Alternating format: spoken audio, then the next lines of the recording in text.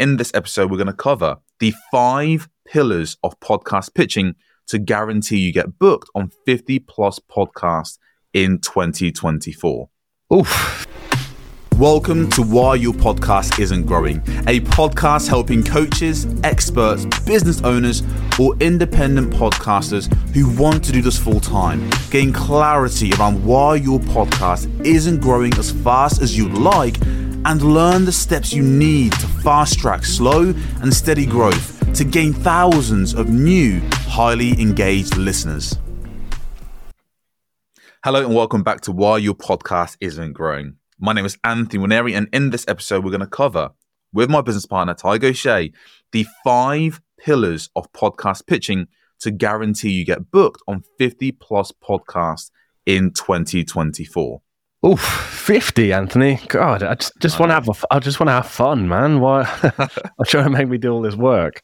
Right, look, and now before you pull out your rifle and aim a gun to our heads, yes, 50 does sound like an outrageous number, but, again, we're here to challenge you. And also, I think it's a good goal just to have. If you hit it, fucking awesome. If you don't, that's also cool, right? But that's a good benchmark to have. I think it works out around, one podcast a week, something like that? Well, yeah, basically, yeah. Like you say, it's a good goal to aim for, but also it's not a lofty goal. It is actually very realistic, Yeah. Depending on what your conversion rate is, which should be pretty good if you implement these 5 pillars. You would just be pitching to a few podcasts a week in order to basically get booked on one a week on average. So 100%. And I guess you even get a couple of weeks off, Christmas and the 1 week you get ill.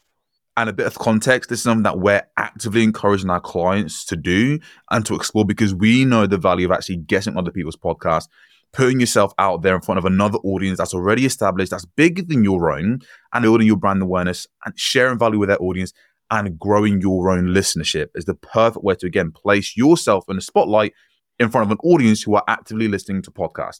So with that being said, to begin with, you actually need to land on these shows in the first place. And it starts really with your pitch, right? So pitching to other podcasts to be a guest on their shows. Now, Tyg, we've probably seen tons and tons of pitches over our time, but I guess what would you say the 5 key pillars are? In no particular order, what would you say number 1 would be? Well, I'm actually going to give it in order. We had this conversation off the mic just before. And so the order we're going to give them in is the order in which these pillars would feature in your pitch, assuming this is a written email pitch. Not that you have to do it that way. That's the most reliable way of doing it. Anyway, number 1, personalization. Sounds very obvious, right? Almost a prerequisite, but actually it isn't. Because nearly all of our clients, and just really most podcasters that we speak to, if they've got any kind of audience, even if they haven't, we hear the same thing, I get mass pitches, I get pitched to all the time and they're all the same. I got a lot of copy and paste messages. I can tell they don't actually know who I am, all this kind of stuff.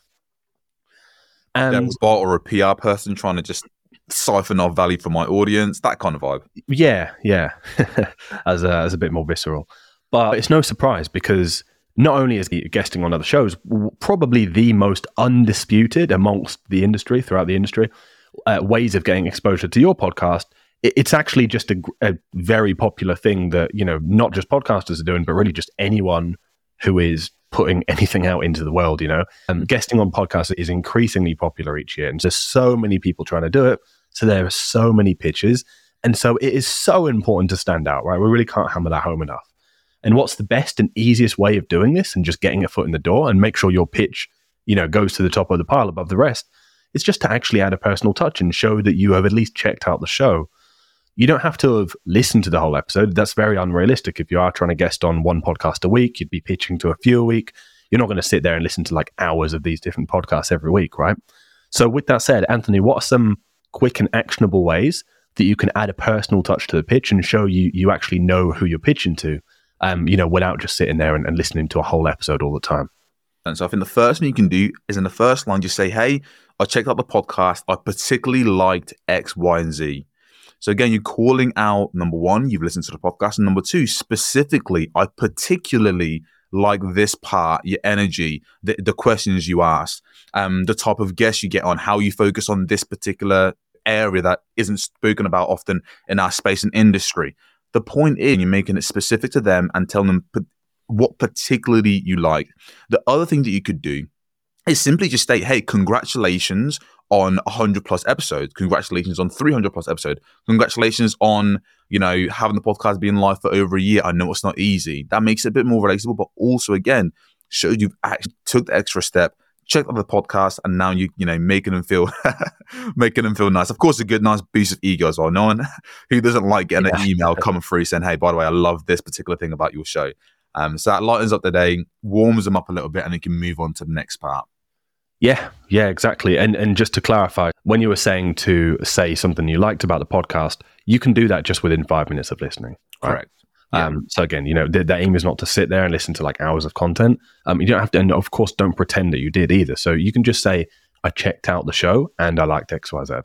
That's not saying, I listened to your whole episode or anything like that. We are just saying we checked out the show, because that is really just what you have to do. 100%. So there we go. Right, Anthony, what is number 2? What is the second pillar of an effective pitch? The second pillar of an effective pitch, would have to say, honestly, I think, is the 100-word story. So what is a 100-word story? This is what we encourage our clients to essentially condense their story, right? Their USS, which is what we call your unique selling story. Sounds like the name of a ship. Yeah, there's a little bit. This is kind of your hero's journey, your arc, kind of like, the story where you were in the dumpster, your rags to riches, or the pain that you went through that made you decide to explore what you're now currently doing, with either with the podcast or just with your life and the direction you're heading in. Or what you're still going through, right? It can be what you're still going through, exactly. Well, the point is, you're trying to condense a story in an attractive way, to position yourself as a story that's unique.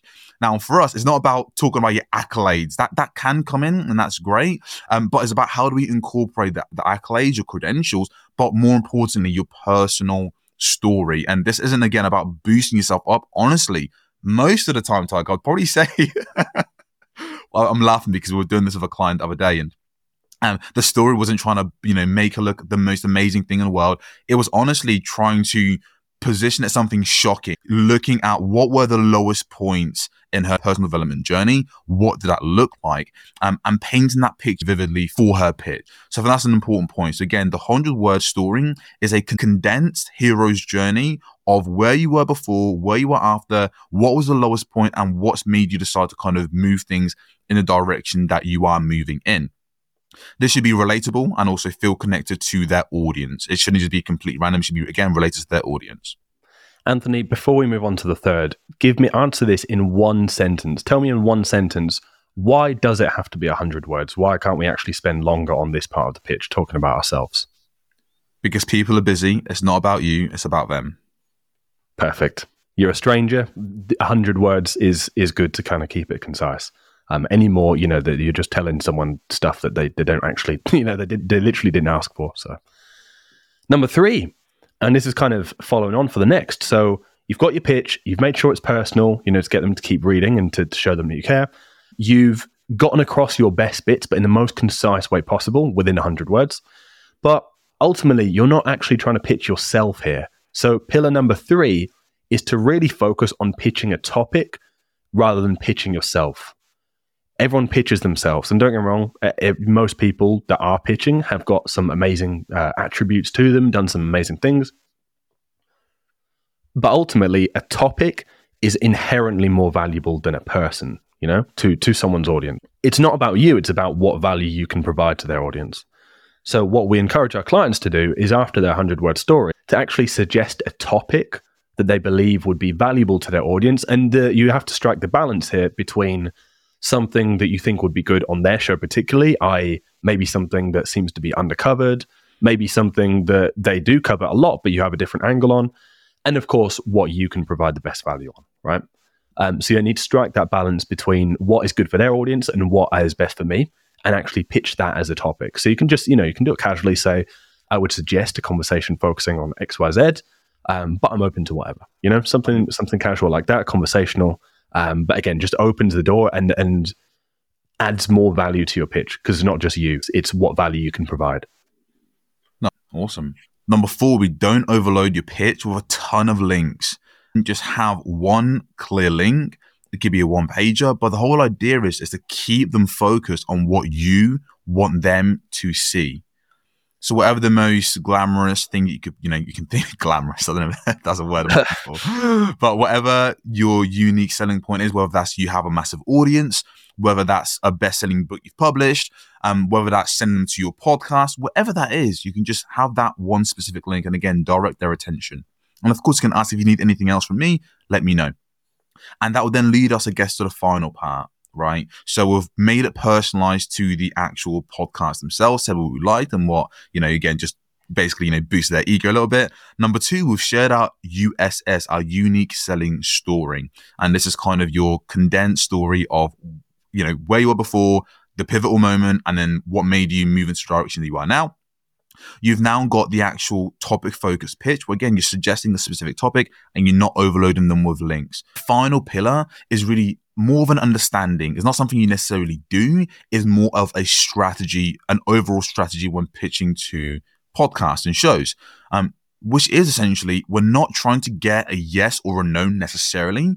We're just trying to get a response, right? So how we finish off isn't like, it's kind of like, would you be open to exploring this as an option, right? We're trying to get our foot in the door.